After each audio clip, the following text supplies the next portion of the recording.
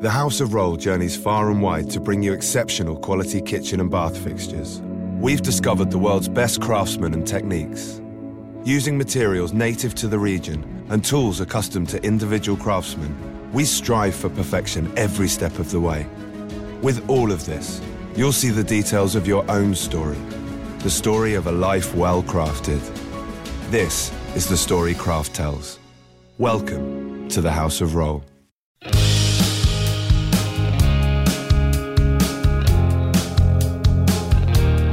The promise of America is being squandered. How are we going to restore our nation back to a sensible, citizen-centric government? This is my country. I'm proud to call it home. This is my country. And I'll never stand alone. It's time for populism with a purpose. Welcome to Reimagine America with Joyce Cordy. Joyce is a businesswoman, not a politician, and she's here to offer pragmatic, possible, and post-partisan solutions for the 21st century. This is my country. From sea to shining sea. Now, your host for Reimagine America, Joyce Cordy. And good morning and welcome to the Reimagine America Radio Hour. We know there are lots of people out there in politics and the media whose purpose is to inflame your passions and bend you to their will, rather than to reason with you. My purpose is a little different. I've come to inform you, to give you information that will enable you to make an independent judgment on current events and to encourage you to act on that judgment. As a businesswoman, I focus a lot on the numbers. The numbers tell me what's out of sort, what's out of the norm, what needs immediate triage, and what requires further analysis, and how to prioritize the necessary changes. So we are in a somewhat awkward position this morning. We had a guest scheduled for the first two segments who is unavoidably detained. She's a practicing physician, and so something has come up. So I think we'll just hold that conversation about the Ending Well Foundation for a little later in the program and dive right into a third discussion that kind of dovetails to a broader question of climate change. There are now 85 known dead in the Camp Fire and 3 more in the Woolsey Fire. 500 remain missing, which is good news and bad news. It's good news that that number came down from 1,000 earlier this week, but it's still a phenomenal number of people who have not yet been located in the 21st century. I mean, at some point you got to find an electric plug to plug in your phone and recharge it so that you can communicate with your families. So at this point, I view that number as being quite serious. Well, we are still not through with the midterm election. Somewhere between 39 and 40 seats were gained by the Democrats. There is yet one Southern California seat that still has not been called. It will have to be called by state law this week. That will determine if that number is 39 or 40 seats. That's quite a majority for the Democrats in the House. And if you want to call it whatever you want to call it, it was a wake-up call. It was a thumping. It was a shellacking. Or if you prefer, as I do, Rick Wilson's wonderful book, Everything Trump Touches Dies. And the GOP seems to be in extremis. So, as I said, we're going to set aside the Ending Well Foundation in hopes that Shoshana will be able to join us later in the hour and go on to talk a little more about the fires. I don't think any of us can doubt that the firefighting and search efforts continue to be a well-coordinated local, state, and federal civilian and military effort. There are immense challenges. And while it was a bit chaotic, local officials and state officials realized that they were overwhelmed in the search effort and brought in United States military in addition to active duty military, in addition to National Guard to help with that search. And those people have been out there through that Thanksgiving weekend in the rain and the cold, looking for evidence of fatalities and, working to identify those who have been, who survived and are now misplaced. And we owe all of those people an effort. So the good news is we can open our windows and breathe the air without a mask. If you did not watch any local news at the end of the week, they were telling us the next step for all of us here in the Bay Area is to change your heater filters. It's not really hard to do if you don't know how to do it. Anybody at Home Depot or Lowe's or Ace Hardware can show you how to tell you how to do it and sell you a replacement filter. But it's important, all of those pollutants, all of that stuff that was in that smoke, and we'd all like to believe it was just a forest that went up, but it wasn't. It was modern. It was one significant town, Paradise, and two smaller surrounding communities, which are full of houses of various ages, etc. So there is asbestos, and there is metal, and there is all sorts of stuff in that debris from that fire. And so it is important to change those filters to protect your long-term health. They say if you were out there for an hour a day during the height of the bad air, it was like smoking more than half a package of cigarettes a day.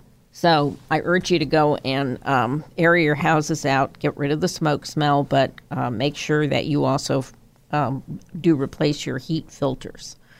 And again, there should have been a more coordinated effort than watching your 11 o'clock local news in order to find information about what you needed to do here locally in the aftermath of this fire. But you know what? Part of the lack of coordination, the immensity of this catastrophe, the Camp Fire, which, by the way, was just extinguished this morning. It's now, well, it isn't even extinguished. It's now 100% contained as of about an hour ago. But the speed with which the weather changed meant that they didn't do what needed to be done to prevent debris. Again, not really good debris from running off into the rivers. And we don't know what the consequences of that will be, because running into the river right now is mud, ash, asbestos, chemicals, metals, plastic, burnt paint. We don't know. Nobody's ever experienced something quite like this before. And so I'm not quite sure we're not quite sure what the long-term consequences will be of all of that flowing into the rivers. We don't know what the consequences will be either to humans or to animal and marine life. And somebody needs to start to look at the composition of that runoff urgently in order to determine how they're going to mitigate the damage that was done. And by the way, who's in charge of that mitigation? You know, that to me right now is the biggest question. Who's in charge? It certainly cannot be the local authorities. This is an overwhelming catastrophe. And in addition to all of the normal law enforcement things that the Butte County Sheriff's Office has to do, they cannot be the final point of coordination for all of these necessary mitigation efforts that were not anticipated 3 weeks ago. And we'll be back after a quick commercial break to talk about what happens after all of this hand-wringing.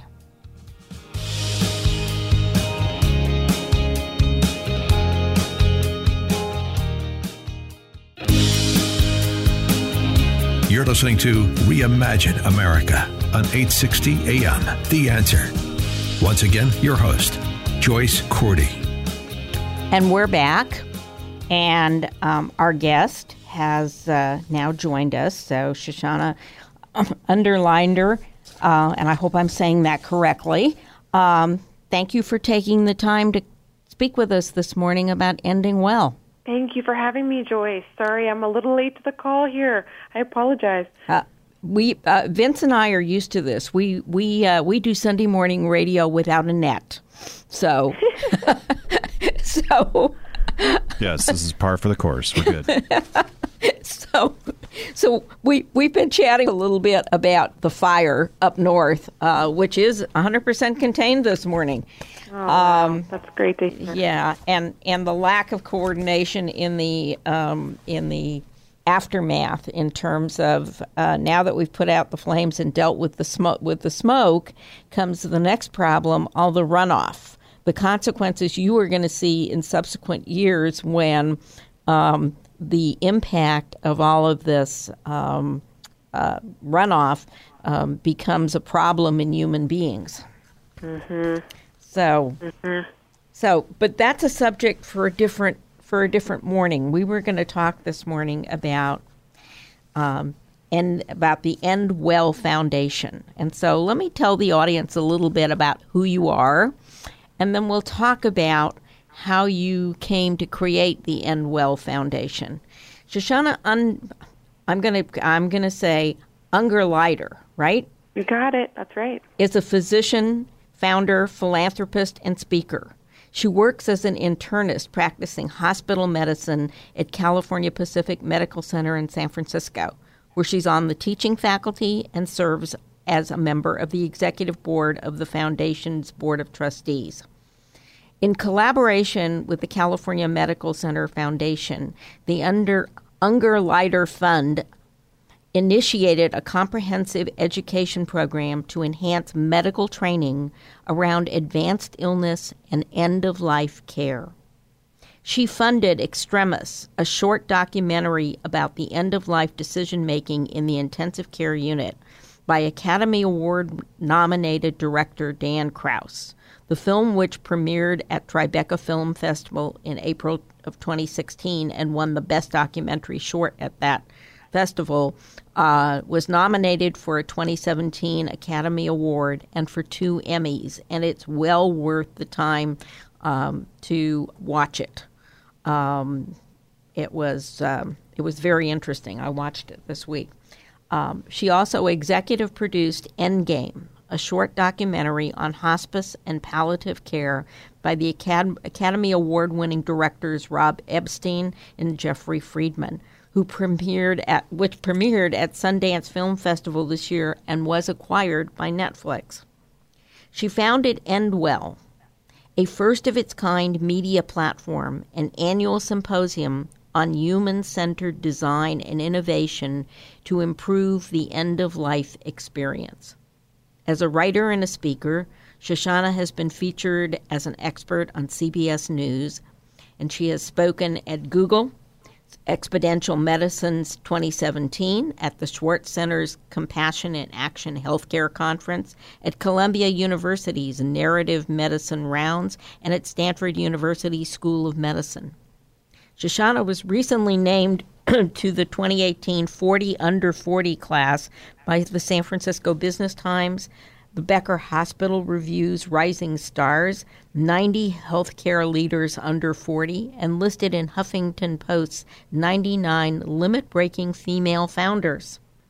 She's named the 2018 Woman of the Year by Women's Healthcare Executives of Northern California, and she's on the Health and Medicine Forum of the Commonwealth Club of California. So, Shoshana, thank you for taking the time out of your busy work and holiday schedule to spend some time with our listening audience this morning. And let's start with tell us a little bit about what the Endwell Foundation is and what led you to develop it. Thanks, Joyce. Well, the Endwell Foundation is a 501c3 nonprofit that I founded that is a nonprofit media platform and annual symposium focused on interdisciplinary, human-centered solutions to make the end of life a better experience for people. And I realized that in order to really think holistically and come up with really solutions that work for people, that are truly about what matters most to human beings, meaning making sure that care that they get is in line with their goals and their values around the end of life, that we needed to invite new voices to the conversation. This is not a healthcare issue. This is not a policy issue. It's really a human issue. And that by bringing the worlds of technology and design and media and education and healthcare and policy, but also patient advocacy and education all together, that I think that we're going to come up with lasting solutions that are truly transformative around the end of life. So I can tell you that early on in my training, I became really disheartened with medicine. I was seeing so many often older, more frail adults being admitted to the ICU and really spending their last days, hours suffering, hidden away from the people that they love. And it wasn't so much that it was that environment that was so terrible. It was that they didn't have a say in the fact that they ended up there. No one had stopped and had a thoughtful conversation with them and their families about what they wanted. And based on the prognosis of their illness, was this sort of the next step, or was it something else? I think medicine is always poised to offer an aggressive, invasive approach that's highly, technologically focused. That's modern medicine, but we don't always think about if that's right for everybody and based on what they want. And I think that we value quantity of life over quality, and for many people, that's not a good fit. And so I got very interested once I finished training on thinking about training all doctors, no matter what field they go into, in how to have conversations with patients and families. Because it turns out that 70% of physicians, when they were surveyed back in 2016 by the Journal of the American Medical Association, said they had not been trained in how to have a difficult conversation with patients, which kind of blows my mind and often is shocking to others, given that surgeons spend somewhere around 7 to 9 years learning how to operate in the operating room, because that's a technical skill. I think talking, communicating is a technical skill and should be given just as much value in our training, in our medical education. So that's the story of how Endwell was born. And we have our second annual symposium coming up on December 6th in San Francisco. It's a TED-style event, meaning we have a number of speakers who are on stage for around 12 to 15 minutes. And it's a highly curated day, all about interdisciplinary approaches to making the end of life more human-centered. And we're going to go take a quick commercial break, but I want to come back and talk about exactly that multidisciplinary approach to end of life and the difficulty. I mean, it's a hard conversation to have. You know that because you deal with it on a daily basis. It's a difficult conversation to have, but it's a necessary one. And some of the things that we talked about in preparing for this call, I think would be interesting in terms of how the conversation can be enabled and when you really need to start to have to have that conversation. And so we're going to take a quick commercial break, and we'll be back in just a moment to talk a little bit more about ending well.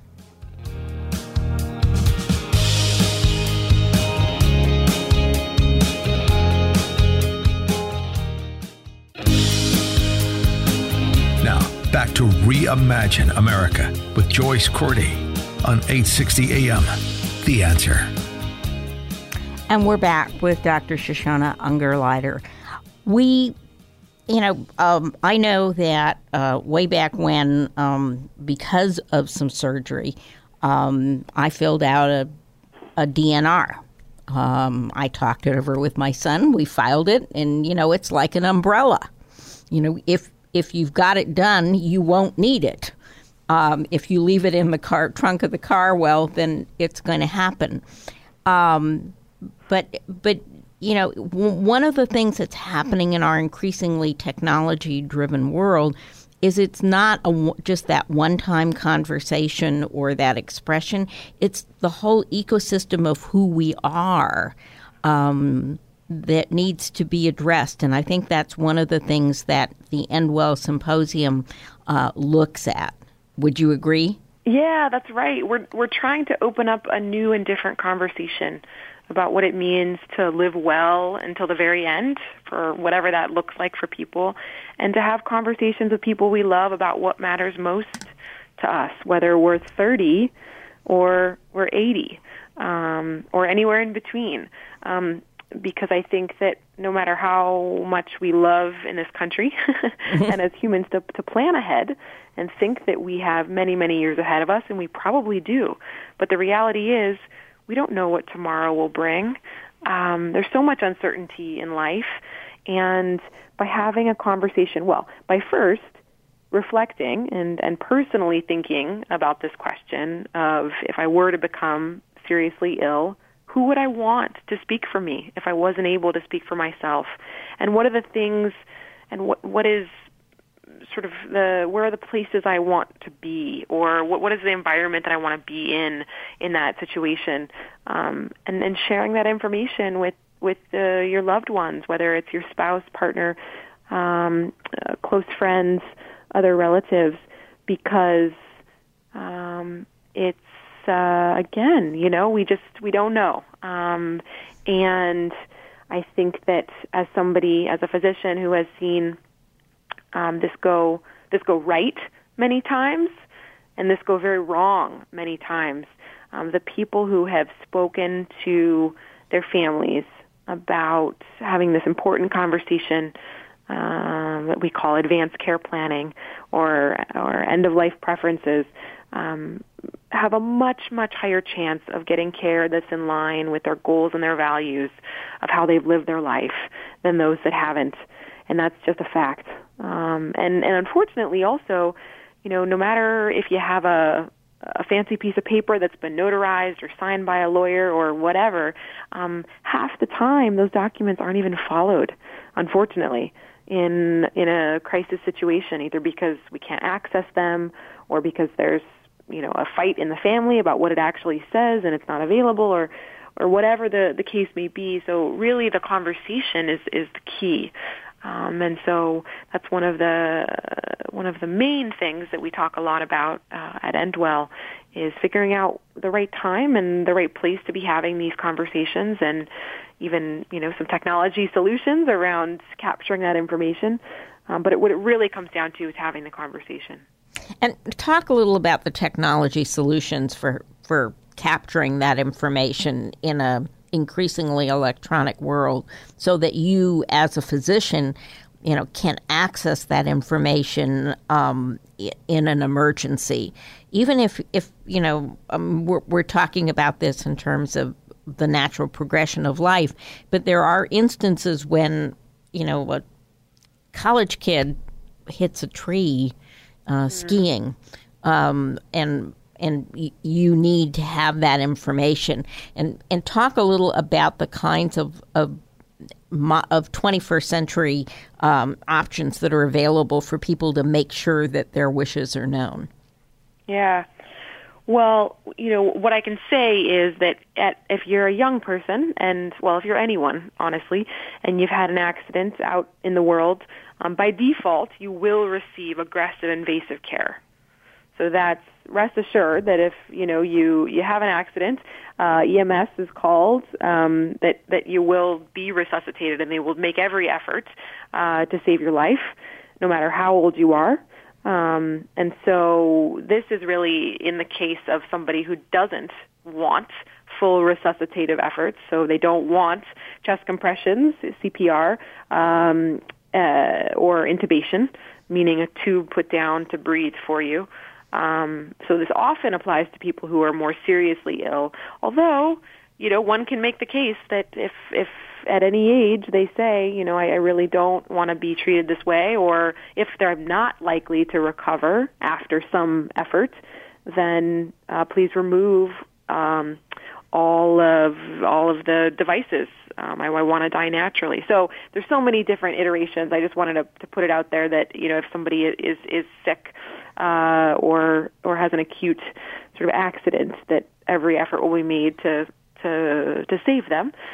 And getting back to your question about technology, so we currently, most institutions, most hospitals and clinics operate on an electronic health record, for better or worse, and I personally really like it.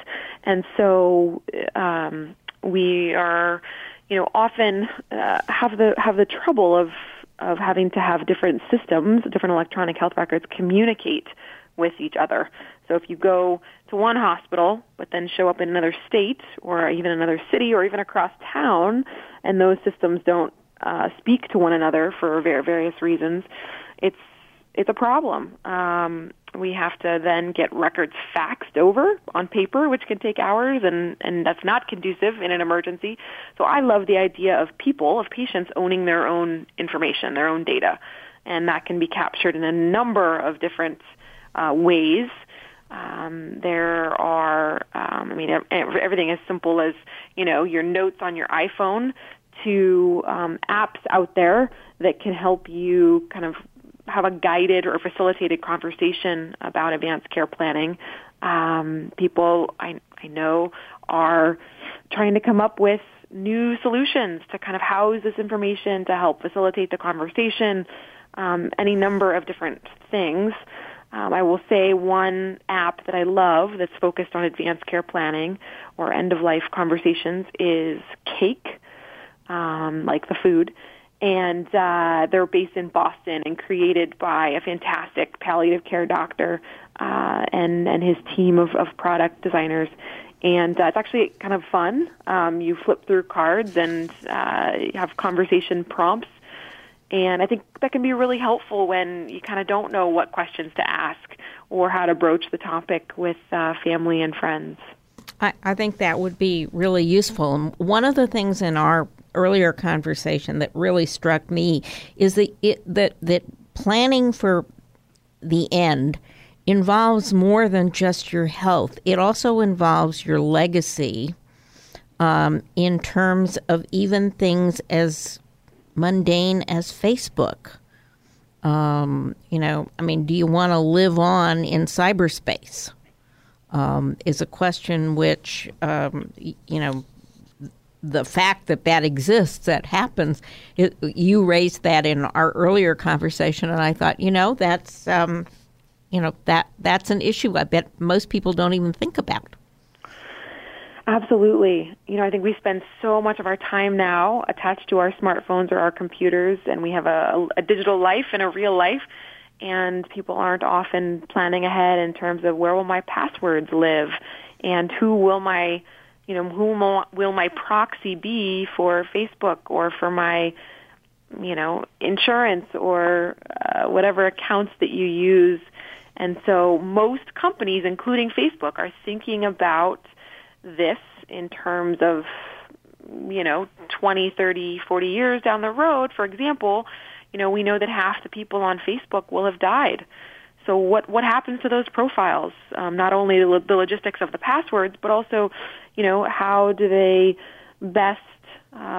people best leave a legacy behind and not create traumatic experiences for family and friends by popping up in their, timelines in unexpected ways, but rather creating a place where people can maybe leave a note in terms of sharing a memory or something else, but not have it be this burdensome thing that people have. And so it turns out actually on Facebook, there's in the settings, you can assign a legacy, or I believe they call it a proxy, who, if something were to happen, they'd be able to tell Facebook that you're no longer with us, but that they are there to manage the profile. So, as sort of crazy as that sounds, I think the more that we can be thinking and planning ahead in terms of all of the facets of our life, both real life and digital life, the better, better it's going to be for everybody.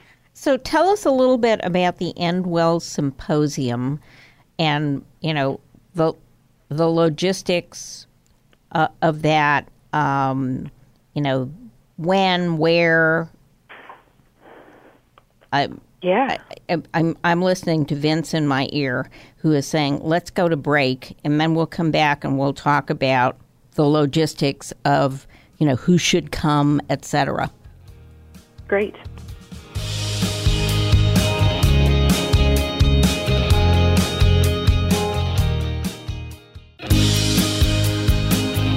You're listening to Reimagine America on 860 AM. The Answer. Once again, your host, Joyce Cordy. And we're back with Dr. Shoshana Ungerleider, and we're going to talk for just a couple minutes about the End Well Symposium that she's going to lead on December 6th in San Francisco. What's going to happen that day, who needs to attend, and who will be attending, and who should be thinking about attending. So End Well, as I mentioned earlier, is the only gathering of tech, of design, of policy, of healthcare, of media, the arts, education, patient advocacy, all focused on transforming the end of life into a human-centered experience. And so it's a really dynamic gathering of people from both, the audience being that diverse as well as the people on stage. We think that everyone has something to contribute to this movement. And so we think that if, you're already working in this space or you're just curious about what's happening for your own life or for the people you love, to join us. It's an amazing day where we go from thought to action in terms of the myriad of issues around serious illness, caregiving, the end of life, grief and loss. We have an amazing lineup of 22 speakers throughout a very, very full day. It's at San Francisco Jazz Center in Hayes Valley and starts early, 9 in the morning, and it'll go until around 6 in the evening. We have everyone from famous Hollywood actors to the head of behavioral science at Google, who used to be on Obama's behavioral sciences team, to the founder of the Black Lives Matter movement, to a meditation teacher who's also a sound therapist. We have so many speakers. I'm just thrilled. They're just fantastic. And people can find out more information on our website at endwellproject.org. You can also find us on Twitter at EndWellSF, on Facebook and Instagram. We're basically on every social media channel, so if people are interested in checking it out, I think we have just a couple of tickets left.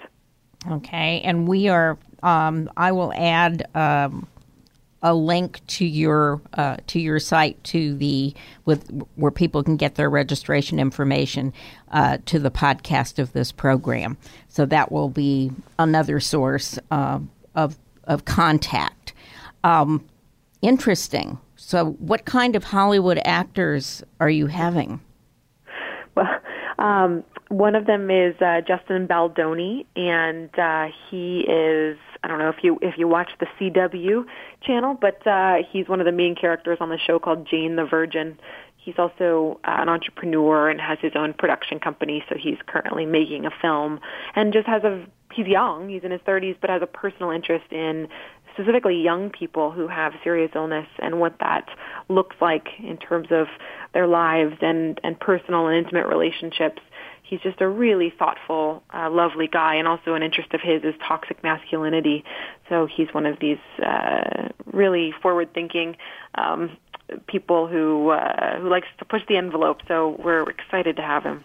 Well, I think it's going to be a hugely successful event. For me, I'm supposed to be in New York on the 5th. So I don't know if I will make it, but if I decide if New York becomes impossible because of the weather, I'll certainly try to come and share in part of this. I think it's a really worthwhile effort for people to stop and think about issues like, it's going to happen to all of us sooner or later.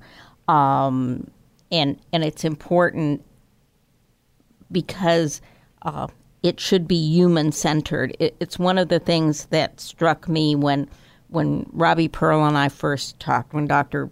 Robert Pearl and I first talked about his book, Mistreated, that he and his brother, both of them MDs, realized as they were sitting with their father in his final hours, and they had said that they wanted to stop all the extreme measures, that no doctor came by for the 3 days that they sat with him before he passed. And what Dr. Pearl said is, there is no billing code for compassion.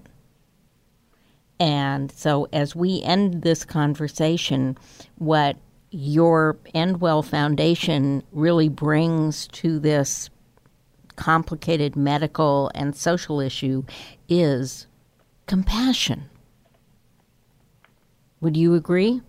Absolutely. I think it's all about, bringing people together as human beings. I think, everyone in their life will experience grief, they'll experience loss, they'll experience illness if they haven't already.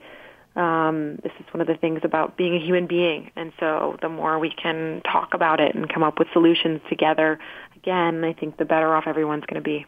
Well, I appreciate your time. I know that how busy you are, and we appreciate your thoughtfulness and the fact that you've taken the time to speak with us this morning. And again, the endwellproject.org is where you'd find information if you'd like to attend this event. And Dr. Ungerleider, thank you so much for your time. Thank you so much for having me. I really appreciate it, Joyce. We'll look forward to talking again. All righty. Bye-bye.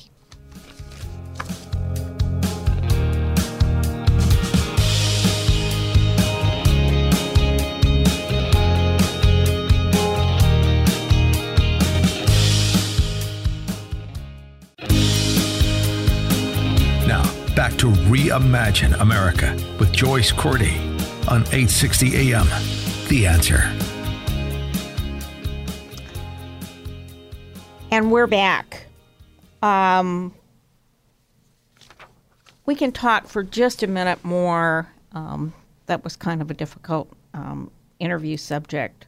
So while we're on the subject of difficult things, let's talk for just a moment more about the fire situation and what I'm not hearing from anybody. I mean, we haven't heard a peep about the long-term consequences of this whole situation. And we are now, I mean, the first issue was to fight the fire, right? All right, so the fire's out. So now where are we? We are about 1 million units of housing short of being able to satisfy the existing population, okay? And that's kind of a strange and interesting thing in and of itself. Certainly will not be solved by Prop 1. And yet this whole thing, I mean, we've seen pictures of people in parking lots and so on and so forth. There are still, this morning, there are 75 tents in a parking lot in the rain in Chico. where people are staying because some people became ill. Somebody put a trailer there and they call it their the warming center. You know, it's a house trailer like you'd use to go camping. And they're now calling that their warming center. And I'm going, this is California. This is the United States of America. And this is the 21st century. And that's the best we can do? You know who we haven't heard a peep from? Not a single solitary peep about help, about housing, about immediate relief. We saw Brock Long from FEMA. We've been told there's a FEMA center in Chico, but we haven't heard a word about a plan. Nor have we heard from Governor Brown nor Governor-elect Newsom. They were all warm and toasty in their houses for Thanksgiving. They weren't out in a tent in the pouring rain.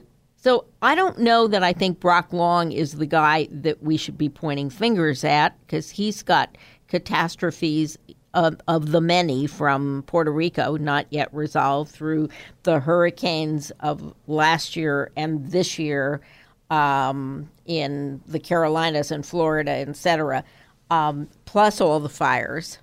Okay, but where in heaven's name is the government of the state of California? You know, there is a long-term crisis here, and nobody seems to have to even be able to articulate the various pieces that need to be put into place to begin to solve the problem. I mean, there are lots of people who lived in Paradise who also worked in Paradise, and those people have lost not just their homes, but their livelihoods. Okay, so what are we going to do to help those people replace their lost income during the rebuilding process? What about the elderly who were living on fixed incomes in one of the few places in the state where you could live on a fixed income? You know, there is permanent dislocation for many of those people because the forest, the recreational business opportunities, etc., will be generations in coming back. And yet, from Sacramento, there is silence.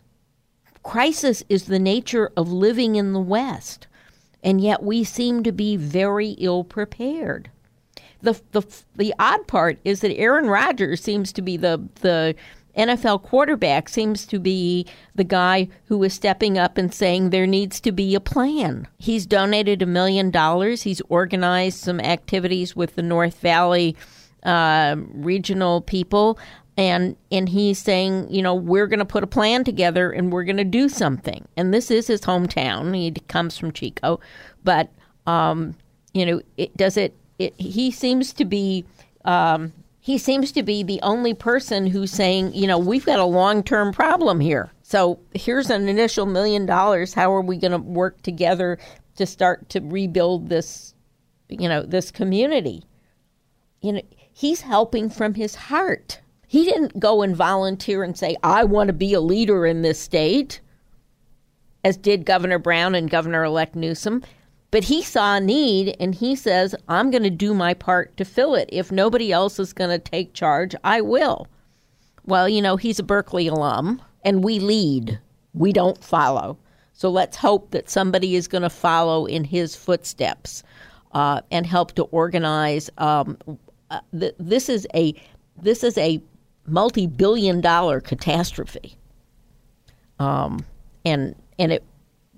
these people need help now. They don't need long legislative hearings. They need help, and it's up to us, the rest of us, to help them. So there are two ways you can help. I'm sorry. I promise this will be my last lecture on the fire. But there are two ways you can help. You can go to the Red Cross and make a donation. They're operating most of the shelters in the area. And the NBC affiliate in San Jose is going to run an all-day.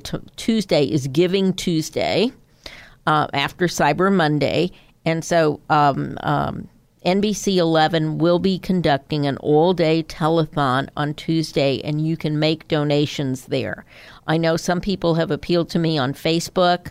I can't tell you that any of those organizations are real, valid, and nonprofit.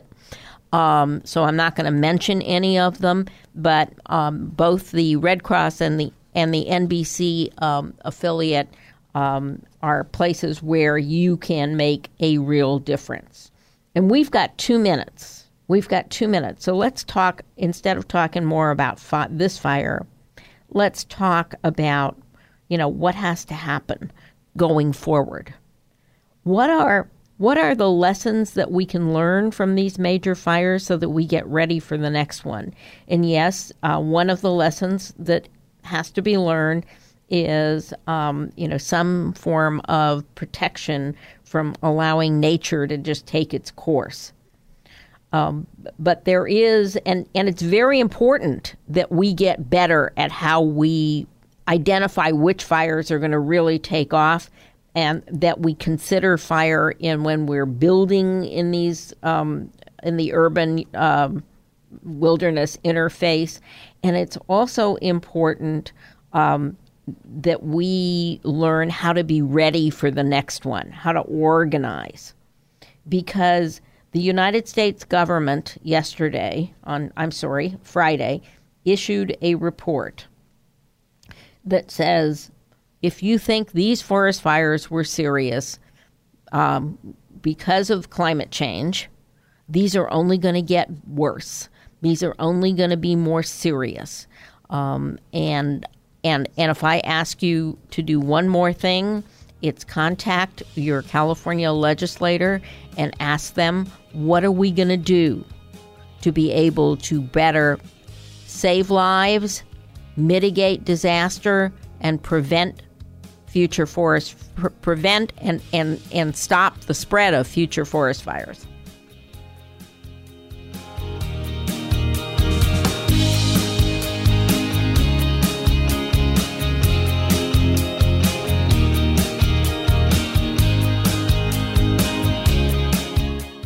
This podcast is a part of the C-Suite Radio Network. For more top business podcasts, visit c-suiteradio.com.